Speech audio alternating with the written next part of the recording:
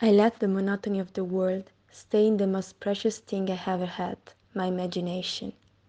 I let loneliness, sadness, and pain steal the best thing that has ever belonged to me, my creativity. Once, this feeling of loss helped me reach the darkest, most poetic corner of my soul, and every poem I wrote, every word I spoke, was like summer to my winter thoughts. Now, as the coldest of the snowstorms suffocates the last glimpse of warmth, the helplessness of this desolation suffocates my last glimpse of hope.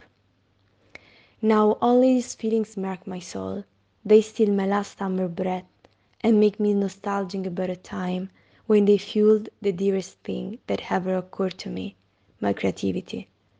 But that no longer belongs to me.